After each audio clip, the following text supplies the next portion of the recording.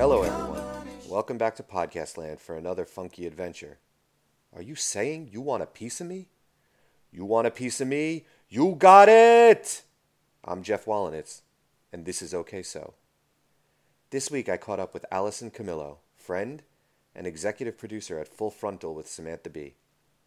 Allison and I talk about her life in Virginia through college at UVA, how the stars aligned when she got to New York City, her work on The Daily Show and Full Frontal, and how we're both awful at getting our children to distance learn. As always, if you like what you hear, please follow us on Twitter at PodcastOKSo and give us 5 stars on iTunes. On with the show. Okay, so welcome everyone to episode 12 of OK So. I'm Jeff Wallenitz. With me is Allison Camillo. Allison, welcome. Hello, how are you? I'm good. How are you? I'm doing great. Yeah? How's your quarantine? Week 25 of quarantine. I know, totally. It's like every day is Windsor Fratter Day. You have no idea what it is. Every day we wake up. Even my husband comes in every morning, so we have to print out all the little forms for school, so it's like the daily assignment for our 7-year-old or whatever. And every day he walks in and he's like, doing this again, doing this again. So it's just like this every 24 hours. We have the same conversation over and over again. Yeah, it's a lot like Groundhog Day. I had a friend for a few days who was texting, I got you, babe, to like a group chat every morning. And I was like, it's too on the nose. I can't have you do this to me anymore. But I do take a moment every morning to sit down and think to myself, okay, what is today and what do I have to do today? And there are days that I definitely hang on that what is today question for a little bit longer than I probably should.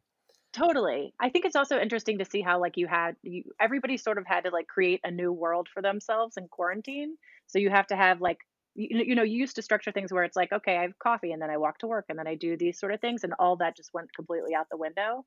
So now it's like, what's my new structure? And it's hilarious. Like I get up every morning, take a shower, put on clothes, set up my office in my bedroom, which is essentially like to put my little desk thing and laptop on my bed and like open up the shades so I get plenty of sunlight.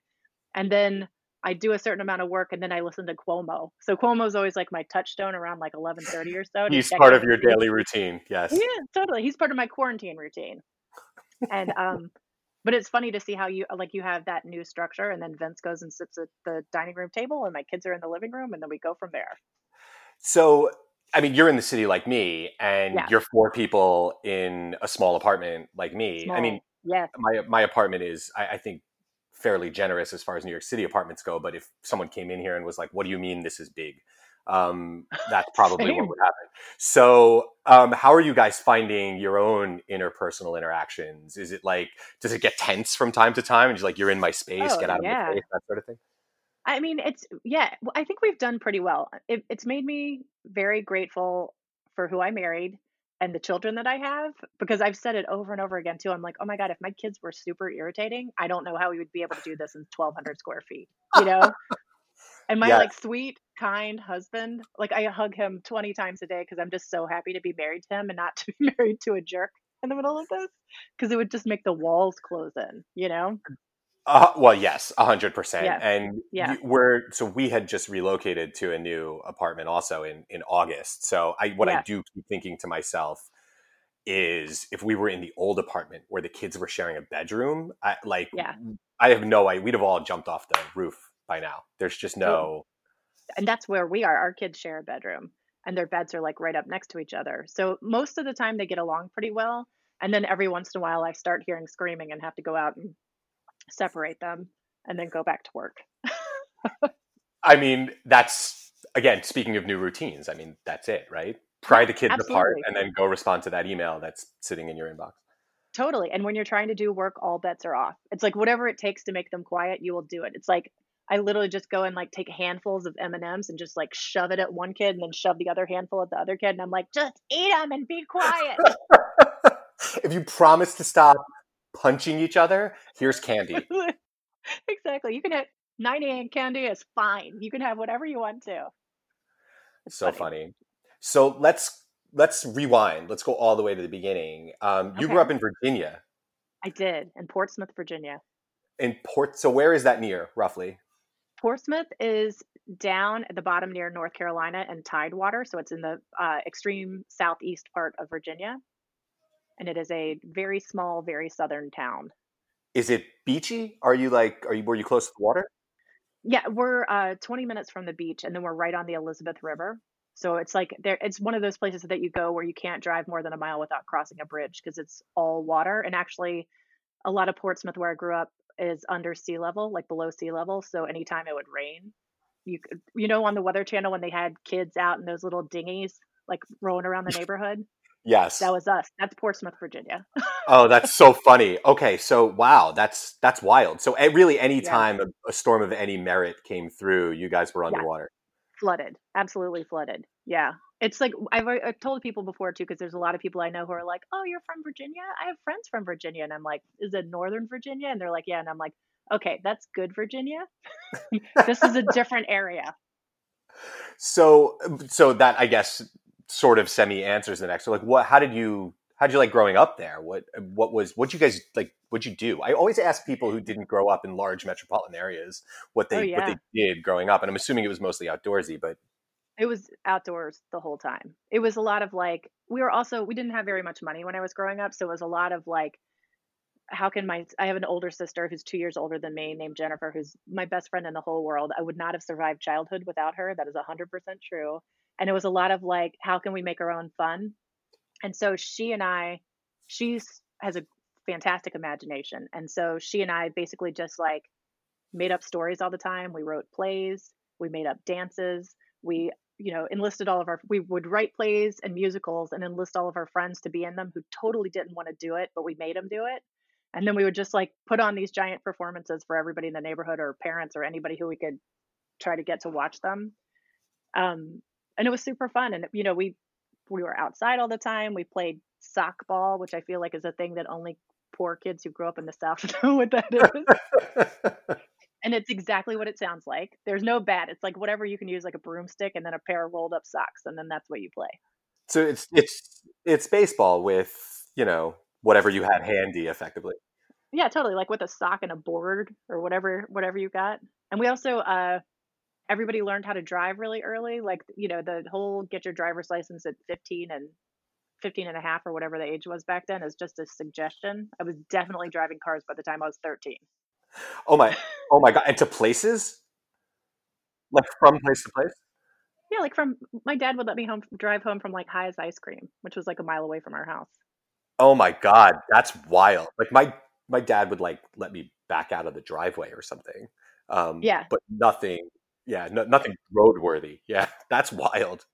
fully driving. The thing was too, we had this like gigantic old Cadillac. So I think that the theory was that we weren't going to hurt ourselves or anybody else because it was just this big giant thing that could, it had no pickup whatsoever. So you could only like top it out at like 20 miles an hour. And I guess it was so large and like an armored tank, I guess, in a Yeah, it sense. was totally, it was a tank. It was huge. Tell me a little more about the plays. So, do you remember any one specifically that you pulled together? That's really interesting and fun. It's funny, right? We a lot of them they were always musicals. So there was one big one that we did. I remember that was all based around the song "Get Into the Groove" by Madonna. We did an Good entire song. like it was great. I still remember the dance to it. Honestly, if you called my sister right now and said, "Get your phone out and tape yourself doing the Get Into the Groove dance," she'd be able to do it. I have no doubt. And then we did another one, huge, gigantic production based on Dirty Laundry by Don Henley. That's a little more obscure. Into the Groove was a charting hit, I think, but Dirty Laundry was like a B side. Yeah, it was totally a B-side, but it spoke to us, and that's really all we needed was something that was like a little motivational to get us going. That is the whole thing behind art, right? It's Yeah, what speaks to you. totally. Yeah, 100%. So, where'd you go to school? Did you go to school in Virginia? I did. I went to all of like, elementary, junior high, high in Portsmouth at a place called Churchland High School, or Churchland Elementary School, Churchland Middle School, whatever. And that was it's a super different place down there. I think that was sort of like this was the theme of my childhood is that I felt like I was born into the wrong place. Like I never felt like I really fit in Portsmouth. Like it's a bunch of lovely people, a lot of military there. Um, but it just wasn't my thing. Like there's also, tons of racism there. There's tons of sexism, and it just was not.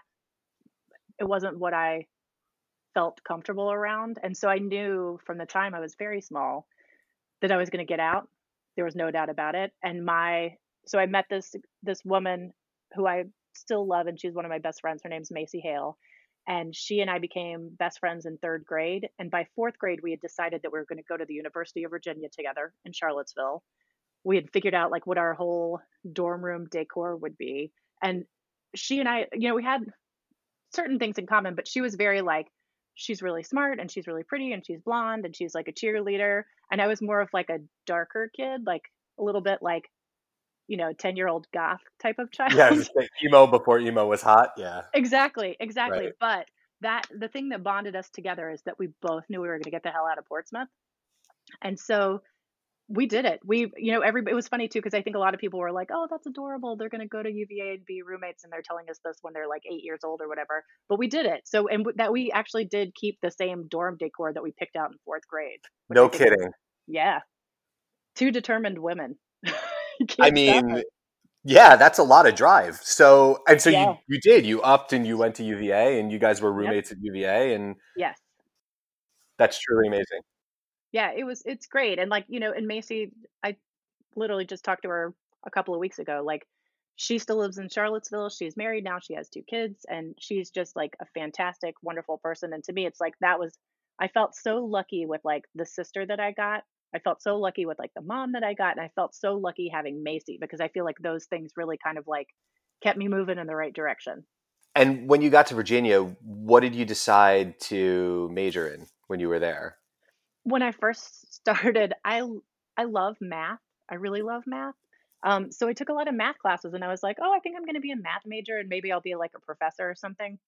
And then I started taking math classes at UVA and was like bored out of my mind and confused. It was not a good fit at all.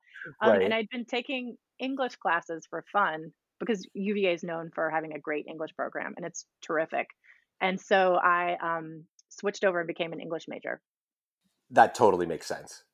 Right? So, and it's the Yeah. thing that's funny too is that like, because I'm like one of those people who I'm not left brain or right brain. It's literally like a 50-50 split. So I'm good at math and good at English, which I think is weird, but at the same time, like it totally makes sense to me. Even like the way I always think about, like when I was in college, when you write a paper, people are like, oh, it's so weird that you're a math person. And I'm like, it's not though. If you think about how you write a paper in college, you start with your thesis and then you prove it. And that's just like proving a theorem in math. Like you have to go step by step to prove your thesis. And it's funny because it's like that sort of mathematical style of writing. Like I still, I did that all through college. I wrote at a paper that we had there called the Declaration. And then now that's still what I do, like at Full Frontal. It's like that kind of like mathematical, making sure that we're proving a theorem kind of point when we do our headlines. That's super interesting because that is like, now that you're saying it out loud, that is how that construct is exactly what makes that show, I think, successful, which is you're stating something and then you're actually following through on the Yes. statement Yeah. in proof of it. That's really, really interesting. Totally. And to me, it's like the thing that's amazing. The thing that I love about working at Full Frontal too, especially when you put these headlines together, obviously like the words are 90% of it. So what the writers write is amazing. And that like, they're pulling together all of this information and research and jokes to make this kind of cohesive headline. But then also like, that's the other thing, you get all the multimedia aspect of it. So then now you have to have SOTs, which is sound on tape, and you have to have graphics, and you have to have funny graphics, and you have mock-ups, and you have all of these things that sort of like pull that all together. But what you're doing with all of that information is that you're essentially trying to prove this thesis, which is why you're doing the headline in the first place. And to me, that's like the most rewarding thing ever. And I love to see it all add up and go, you know what, we did it. It makes you really happy. When you were in Charlottesville, that was kind of around the time like Dave Matthews was coming up, right? Oh, yes. So he must have been like all over that campus.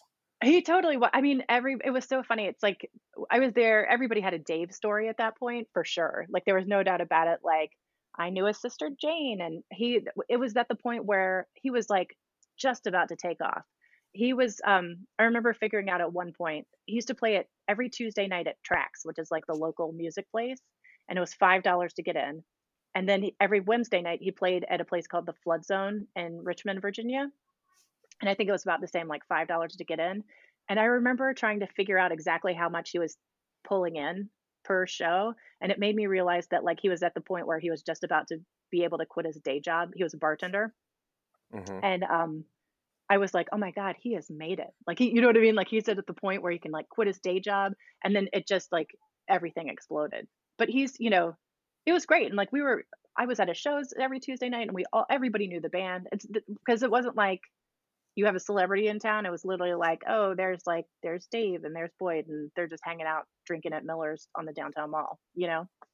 Oh, totally. A friend of mine went to Washington and Lee in Lexington, a guy that I went to actually grammar school with, like all the way up. I still know him. He lives out on Long Island, my friend Doug. And his freshman year at Washington and Lee, my freshman year in college, was right in that same area, about to take off. And he used to cruise through there. This must have been post bartend, but pre celebrity stardom. And Yeah. he would cruise through. That was the same sort of thing. You'd see Dave in the bar for a $5 Yes. cover every week. It's just, yes, the guy was like, effectively, he was Northern Virginia royalty at that point. Yeah, totally. And like with us too, it was like, he was the guy that you like played pool with the night before, you know? Well, that's even cooler, right? On a certain level, because you're thinking back, like, I mean, think about Dave Matthews now. The guy sells out wherever he goes. I mean, I've seen him Yeah. at Giant Stadium and with 75,000 people. But you shot pool and and hustled him at the pool table, kind of thing. 100% hustled him for sure. I was one of those people that like definitely did the like, oh, I've never played pool before. And then like, then you come in and you're the ringer. That was my favorite. Totally, and then there's like English on the bot, spinning around other balls on I the know, table. totally. One in the pocket. Yeah. Exactly. Doing like banking behind the back. I was definitely that type of person. So how'd you get from there to New York?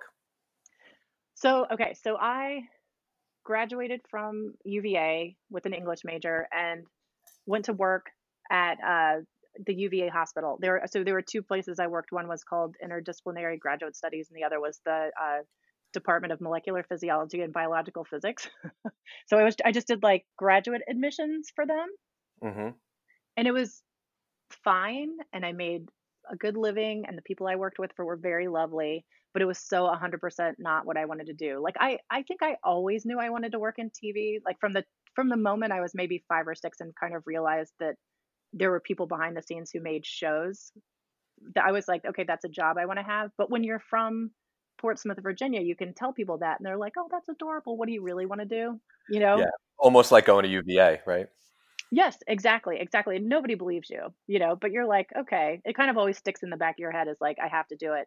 So I kind of tried to do that kind of typical day job thing and be happy with it. And I was not happy. And I knew that it was not a thing that I wanted to do. And so I knew one thing that it made me happy was working with young, smart people. And so I decided to just quit and start waiting tables because it's like tons of money. And UVA is one of those typical college towns where everybody that you're waiting tables with has either, they've got their master's, they've got a PhD. They're so smart and fun. And it's just this little, like, beautiful culture of like liberal young kids hanging out, having a good time. And loved it. I had a really great time waiting tables. I feel like actually, and I'll talk about this later, but I feel like waiting tables is really good preparation for working at a TV show. Mm. So that was because it's like working in production. It's that same kind of close, everybody's moving around at the same thing. You're all kind of working towards one goal. Um, but so waited tables for a while, but just realized like I'm never going to make any money here. And then also, I really want to work in TV. So if I don't do it now when I'm 25 and I'm not married and I have no ties, I either have to like go and try to do it or have to give it up and stop thinking about it. So my friend Sam and I took a 3-month road trip across the country and drove all the way. Drove up and stayed in New York for a little while, drove out to San Francisco, went to LA, came down, went all through Texas and all through the Southeast. And that was that was kind of like the turning point for me mentally, where I realized, like, even though the world feels very big and scary, it's actually very small and very relatable and tangible. And if I really wanted to do it, if I wanted to move to New York and work in TV, I should just try to do it. So I talked to my best friend Sam into coming up to New York with me for the weekend one time, and we went. I loved The Daily Show because the news magazine I used to write for in Charlottesville, the Declaration, it was like a weekly news magazine, but they also had like a little kind of parody portion of it, which I Hmm. loved. And then we also had a publication called the Yellow Journal, which was all parody. But so I loved news, politics, and comedy. And so when The Daily Show came out, I was a regular fan almost immediately. So Sam and I came up to New York. We didn't have tickets for The Daily Show. We just found out where they taped and just showed up there one day. Because we're from Virginia, we don't know how they do anything. Sure. And they were very, very, very nice, and they let us in and they let us come see the show that day. And I was in, you know, sitting in the audience watching it. It was Craig Kilborn was the host then, and I was like, I really want to work here. And so as soon as we were done taping, I found a PA, pulled him aside, and was like, "Hey, do you guys have interns?" And he was like, "Yeah." And I was like, "Can I get a fax number to fax in my resume?" And he was like, "Yeah, absolutely." So he gave it to me. I went to Columbia Computer Lab that night and typed out my resume and faxed it in the next day. And they called me, and then I came back the day after for an interview for an internship, and then went back to Virginia, and then like 2 weeks later they called me and told me that had an internship starting that January. That's amazing. And Isn't that so crazy? now I mean, that just shows the value of that type of face to face interaction. So now you have a Yes. gig at the Daily Show. Yes. And tell me what it was like when you stepped out onto the set as an employee, knowing that you had just been sitting in the audience, thinking that that's what you wanted to do 3 weeks Yeah. before.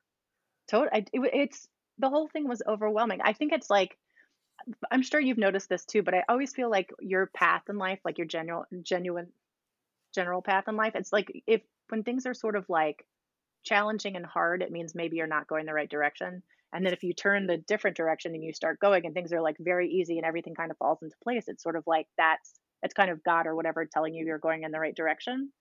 And that's how I felt with this. It was like everything was very, very easy trying to you know, come up here. And my best friend Sam, I was like, "Can you move up there with me?" And he was like, "Yeah, sure, no problem."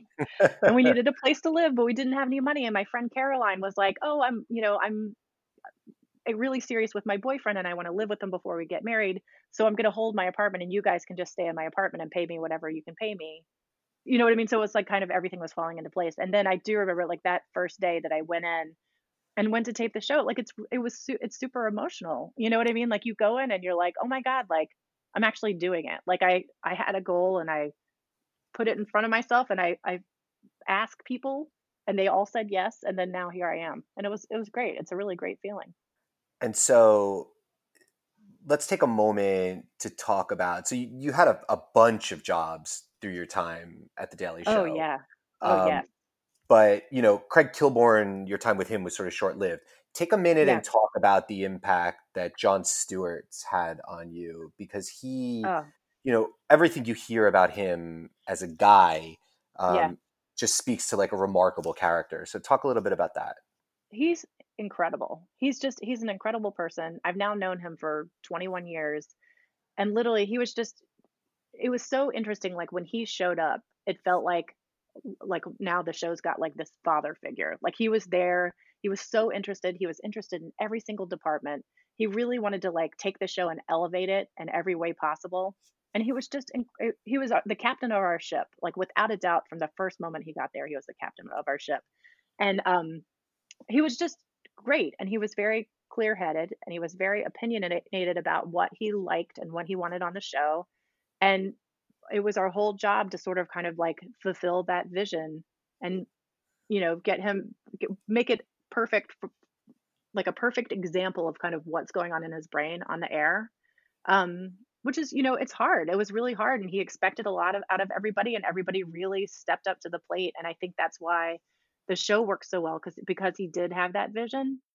But then even also just personally, he was just like an incredibly kind person. When I had so it took us forever to have both of our kids, and John and his wife had gone through IVF multiple times too. And so when I had Roman, who's my son, who's now 10. So when I had him, I was on maternity leave. And at that point, I was working probably like 9 to 7 before I had him. And I started thinking, it starts getting really depressing thinking about going back to work, because it's like 9 to 7 is such a long time to be away from your baby. And so I'll never forget, I went into his office and he held Roman for a little while and he was like, "Well," he's like, "here's the deal. Now you're working till 5. You know, you can be on call until the show's over or whatever. And if anybody has an issue with that, they can come talk to me. And that's it. Yeah, outstanding. That's Yeah. really, and that you hear a lot of the stories, the work that he did for first responders in Oh, 9/11, things like that. yes. I just really, I think time and time again has demonstrated that level of compassion and integrity. Absolutely. And I think that's the whole thing too, where it's like even from like, the biggest challenges like the 9/11 commission down to the most granular things of like some employee who's having an issue, he was just there all the time. And he was right behind us. He had our backs all the time and was just really a kind, smart, interesting, opinionated, funny guy. And so I kind of prepped you a little for this question, so I think you've been thinking about it. But he especially, I mean, he's the one who started this by he consistently calls the Daily Show fake news. Totally. And I know Trevor Noah has sort of continued, even though he's put his own spin on the show, which is, I would say, as entertaining, if differently entertaining. We now live in a world where the term fake news is thrown out a lot, even for things that are actual, real, factual news that's coming out. The Daily Show's conceit, and Full Frontal's conceit in a lot of ways, is we're fake news, but we're actually reporting out real things you need to be paying attention to, however insidious or insane they are. Yeah. But the line between fake and real has been blurred so significantly. How do you feel, and how did you walk the line of truth in fake news, I guess? Totally. I mean, I think this is the thing. So when John started, our show was like a lot of people. I think this was like maybe like early 2000s when all those reports started coming in that young people were getting their news more from the Daily Show than they were from actual news. Um, and so we considered ourselves. It was like there's actual news and then there's fake news, and it doesn't mean that anything we're talking about is not true. It's just we're not like a real news organization. Um, but it was funny because it always kind of bugged John too because he was like, well, we're not a news show or a comedy show. Like everybody was very comedy first when it comes to it, but there's got to be a point at some point where you go, you know what, we are actually like providing news to people. And I will say too, like our show, even the Daily Show back in those early days operated very much like a news organization. Like there's researchers, there's fact checkers, anything that goes on the air is true for the most part. Like it's been fact checked and we're trying to make it as truthful as possible because I do think that if there's something that's factually incorrect, you can't laugh at it. So it's like you have to have that groundwork of real news and then you add the layer of comedy on it, which makes you fake news, I guess. But now, like the way that Trump talks about fake news is different because he's also like changing the meaning of words. It's exactly what you said, where it's like, oh, most of the time when he's talking about fake news, it just means it's somebody who's offended him, but it's actually couldn't be more real, you know? I do. It's one of the things that's most troubling because what I find with, and I'm not going to address him specifically, but what I find with people who have that type of mentality about things, that if something doesn't align with their narrative, that it's immediately just dismissed, Yes. brushed aside, it's incorrect, whatever, um, is that they throw so much at the wall that eventually something comes out that might not be exactly factually correct, and all they do is point at that and say, "Look, I Yes. told you, it's fake." Yes. So that kind of integrity in quote unquote fake news, which is effectively real fact checked Yes. programming with a humorous spin on it, I think is what made the Daily Show and what makes the Daily Show so uniquely interesting and successful. Yeah, totally. I mean, it's incredible. Like Trevor's doing a great job now, but I think that's really been important to all of us is that like facts do matter. Facts are kind of like what give you security enough to laugh at something. So when somebody like the whole what Trump's doing is just a totally different thing, and just to me that's the whole thing is like him taking away the meaning of words, which is really like terrible and something that dictators do. So it's like you know what I mean, it's just like the beginning of like this awful course of things that can happen once somebody starts doing that. But I do think that it's like you look at the Daily Show, you look at the Full Frontal, and we do always start with actual news. Like everybody who works there are news nerds. Like all of us are news nerds, and so we don't want to have anything that's not exactly right. And we really do go through and fact check like every graphic, every line of the script, every second of a field piece has been fact checked multiple times by different places to make sure that it's as correct as possible. So let's talk about Full Frontal now for a bit. So one Sure. day things sort of changed, kind of actually probably not so rapidly, but in what seemed like fairly rapid succession, right? Sam left the show and she went on to put together this idea on how to do it and eventually went to TBS. And John decided that he was going to quote unquote retire. And so there was a changing of the guard and the host of the show. Yes. And you now get a call from Sam that's come Mhm. join Full Frontal. Talk a little bit Yes. about what she said to bring you on. Sam and I think she came to the Daily Show in 2003, 2003 or 2004. But from the moment she got there, it's funny because her personality is a lot like my sister, Jennifer. There's something about her that reminds me a lot of her. And so I think I was immediately like, oh, I really like this person because she reminds me of my sister. And so she and I became friends right off the bat, like as soon as she started there. And, I would go sit in her office and we would just kind of shoot the shit for an hour at a time and just really like had a lovely friendship and a lovely relationship. And I was just like, Sam is so smart. She did such a good job. She's so funny that I just really like loved our friendship. And so we would talk through things all the time. And so then when she moved on, got her show and called me, she was basically like, you just have to come over. And I was like, well, it's scary because it's a new show and I have a family and like I have to support them. And she was, you know, very nice about it. She's the nicest person in the entire world, super Canadian, and was like, I know you have to do whatever you have to do for your family, but I really want you to come over. And so it took me like a beat. And then finally, like, I was like, you know what? I just have to do it. I just have to like make that jump. And so I did and went over and it's been incredible. It's like, the team at the Daily Show is unbelievable. They're so smart and so talented and so kind and such hard workers. And I kept thinking, I was like, what am I doing? Like, why am I leaving this behind? Because this is such a great group of people. And then I came to Full Frontal and it's a team that's just, that I love absolutely just as much. Like they are so incredibly smart in a way that has like blown me away. Everybody there from the top to the bottom just works their ass off all day long. And it's such a like wonderful family that we have together that it's been amazing. It's really been like my favorite job experience of my life for sure. And so you're an executive producer of that program. Yes. So what are the two or three things that you do primarily in prep for the show? Is it mostly making sure the writers are set and the content is through? Is it talking to the network? Is it like, what are the primary responsibilities? It's all of that. And then some, I would imagine. Totally. It's literally all of that. It's like basically my whole job is to make the machine work. So it's like, I have to constantly like make sure everything's going. So it's like the writers are writing the scripts. Are they having any holdups? Are they having any problems? I'm there for them all the time. They can text me 100 times a day and we talk about them and we kind of work those things through.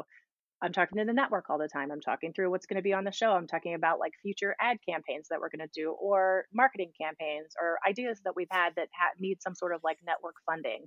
Um, so I'm talking to them a million times a day. I'm also talking to Sam a million times a day, and the other EPs to try to figure out like, what's not only what's the vision for this next show, but what's the overall vision for 6 months? Like, what do we want to really be telling people? Like, how do we stake our claim in things? And then anything that Sam comes up with where she's like, oh, I had an idea that blank, it's my job to make it happen and whatever that takes to make it happen. So it's like, if that means getting writers or convincing the network that they need to give us however much money or talking to people and kind of figuring out like logistically how to make things work through post production and figuring out props and all of that stuff. That's kind of like I'm sort of just at the top coordinating that whole effort just to take whatever ideas they are and like bringing them to fruition in the most like beautiful and funniest way possible.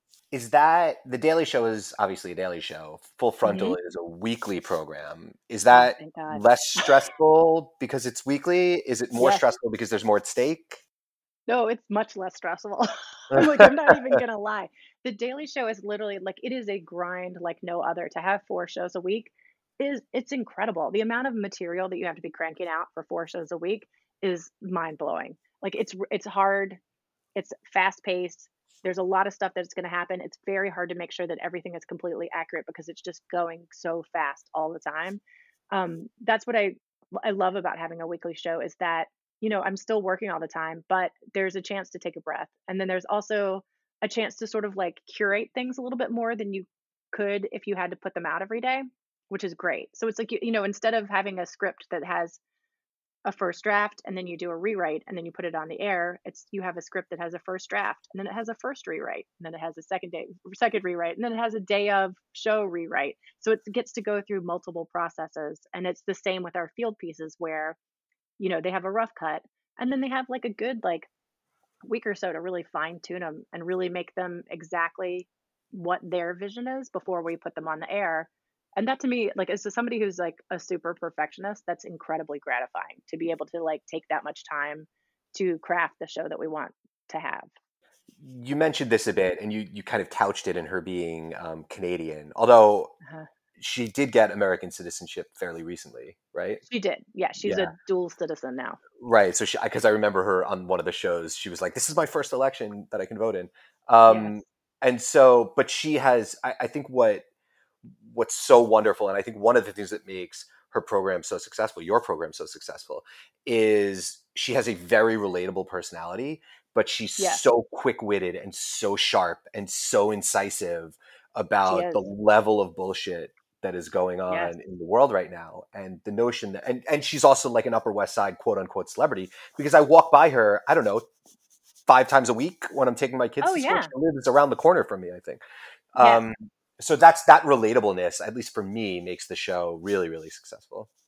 Totally. I mean, it's so funny because it's like, people ask me what she's like. She's truly like, and I'm not even kidding. She's the kindest person I've ever met in my entire life. She hates compliments, so I hope she never hears this ever. But she's the kindest person in the entire world. She's the most generous person ever. You could tell her, like, you could offhandedly mention, an album that you loved from the 1970s, and like 2 weeks later, it's mysteriously at your door and from in an anonymous package. You know what I mean? Like, she's that type of like high level, just really cares about the people around her and is just so generous with her time and her money and her thoughts. And I mean, she's special. She's just a special person. And she is so smart and so funny and so fast on her feet. And I just love it that, you start thinking about ideas and it's like you can kind of like everybody's sort of throwing things out. And every once in a while, she just literally comes in with just like, the comedy knife that cuts through all of it and you're like, yes, that's it, that's exactly what we have to do. It's amazing to be with somebody who's like that. You are one of probably the only person I know who has actually been on stage at the Emmys. What I was have that not. experience like? Oh, you haven't actually been up there. No, I haven't been up on stage. I've been to the Emmys a bunch, but I've never been on the stage. What's the experience of the Emmys like? As a person who's there with a program, I think I know people who've been there just because they've gotten invited through something or whatever. But when you're there Yes, with a program and you're waiting for the results to be announced, what's that like? totally. I mean, it's really like to be there with your show and to be nominated, to have like your name on the ballot and you can see it. It's overwhelming. Like it's literally like, you get all dressed up. It feels like everybody that you work with is at prom because everybody looks nice.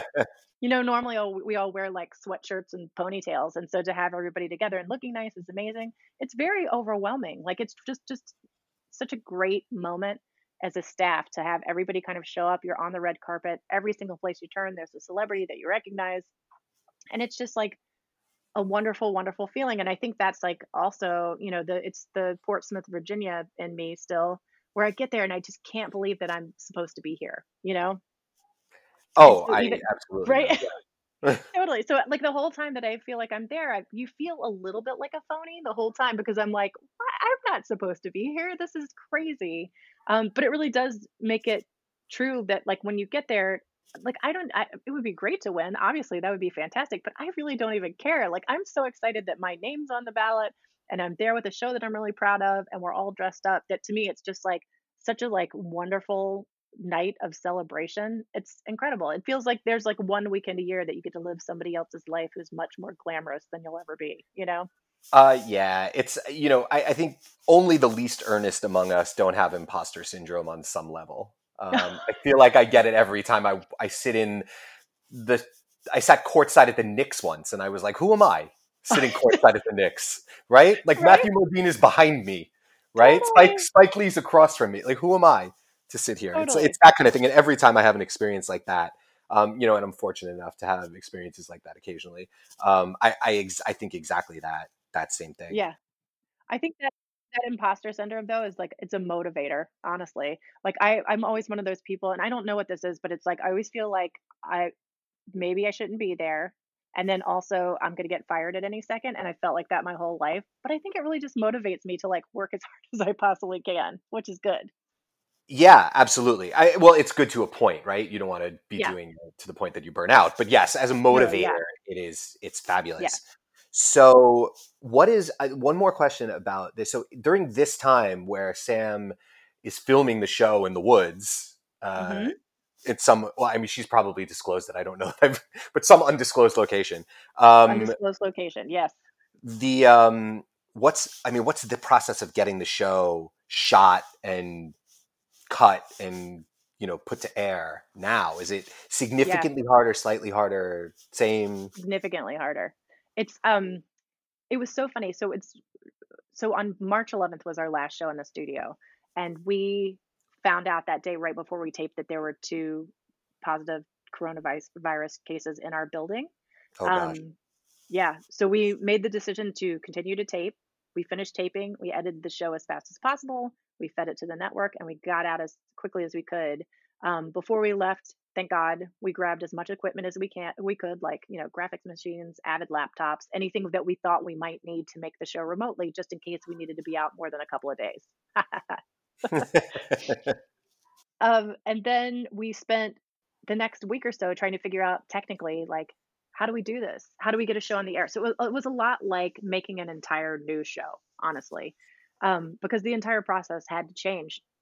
You know, the teeny tiniest, most granular things that you would never even think about, we had to figure out how to do. We had to figure out, Sam, if she's going to shoot this outside, thank God she's got Jason, her husband, who's a director who knows how to do this. But they only have iPhones. Like, is it going to look good enough on an iPhone? Like they had iPhone 10, so we just upgraded them to an iPhone 11 because it's like it's the best you could do. But then it's like, do we have lights? How's Sam going to have a teleprompter? Is she going to have to memorize the entire script? Like, it's every single teeny tiny little detail like that you have to figure out. Like, God bless her, she pulled 30 blazers from her office and took them with her that night because she knew that we might be out in the forest for a little while. Um, but then it's like, there's that portion of it. But then there's also the creative portion of it where we're normally in a big room together pitching ideas and going back and forth and talking to each other. And now all of that is done on Slack or on Zoom. All of our creative edits are done over Zoom. So trying to make that switch over, I mean, this, everything takes 50% longer because you log in and somebody gets disconnected or has to reboot or they're on mute and can't figure out how to unmute themselves. And it's like every single thing takes time. Um, so we literally had to take every step of the process that we know so well and translate it to remote. And it was very challenging. The one, I think, thing that has made me a better human through all of this is that I have become far more understanding of the technologically challenged, because there are times I feel like my father when I'm trying to screen share or unmute myself Oh, on yeah, one of the zillion different types of conference things there are. Yeah. So totally. that has definitely come. So now let's talk about, you know, you work 60 to 80 hours a week and it's Yes. super intense. Yeah. But schools are closed Yes. and children are home and they're Yes. distance learning. Yes. And, you're a working mom and Vince is wonderful. And I'm sure he does Yeah. everything he can to help too. He's amazing. But it Yes. is one of those things where, that stuff tends to fall on one party in the house sort of disproportionately to the other. Yeah. You have to be a working mom and you have to teach to Yes. some extent. How is that Yes. going? It's terrible. It's awful. We're doing a terrible job. Like, I publicly apologize to my children for this portion of their lives because if we're doing a terrible job, but it's the best that we possibly can do. Like, there's, I honestly, I literally have just said to myself over and over, I thank God that both of my kids are smart and they're curious and they're good readers and they will 100% catch up as soon as things go back to normal. That's sort of what I'm banking on because it's so much. It's so intense all the time. I can hear my daughter screaming in the living room right now. There's just especially like there's 7 years old and 10 years old. The 10-year-old is generally fine. He's kind of like off to the races by himself. The 7-year-old just wants to like, I mean, literally, she wants to like hang out with her dolly on the couch and watch YouTube all day. Like she does, she doesn't want to do schoolwork. Yeah, they don't get it. No. Our kids are obviously the same age. They went to nursery school Yeah. together. Yeah. But it's one of those things where, you feel the rules loosening. I feel for the teachers, Ugh. because generally they have to deal with my children when in a normal environment, but now this is not what they signed up for. Oh So God, no. trying to figure out how to teach them in any meaningful way in this, especially in the New York City school district where there's, 800 or 1,000 or 1,000,000 kids that are all trying to do this at the same time. Yes. But it's the expectation that they're putting on the parents is wildly out of Oh, whack. And, I'm not an essential worker, right? I don't leave my house.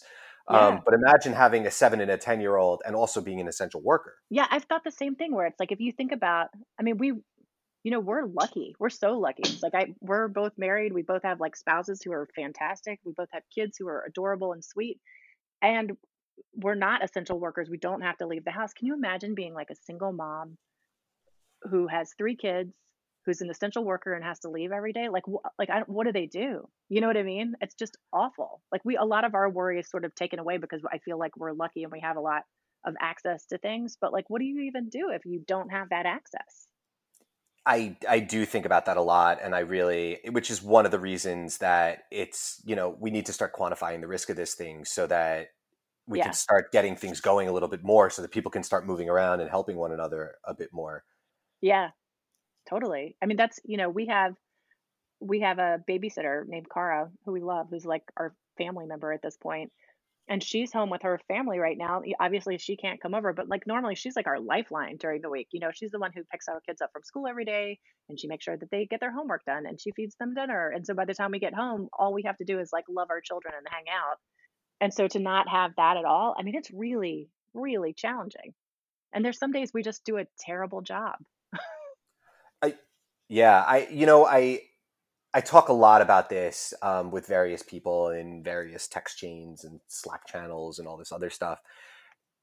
We're just all sort of going to have to be okay and forgive ourselves for this time in our lives where we just don't have the time to do everything that we possibly could, and sometimes we're going to do a bad job at it, and that's got to Yeah. be okay. It Yeah. just has to be okay. Totally.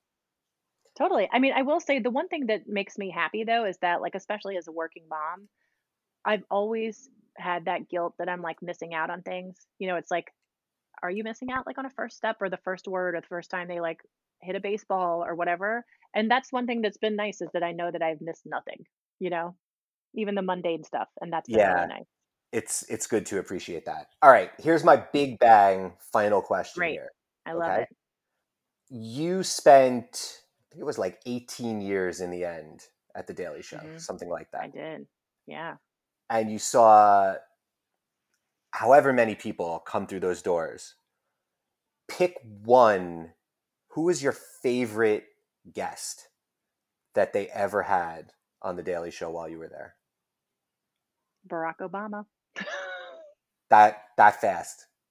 Yeah. I mean, I just remember meeting him the first time that he was a guest. He was still a senator and he was a guest on the show and he came and it was like, have you ever been in a room with somebody where like you're not even looking at the door and you can feel that person walk in? It's just like this giant bright sunshiny ball of charisma that's walked in your peripheral vision and you know that there's somebody huge that's right next to you and you turn around and there they are.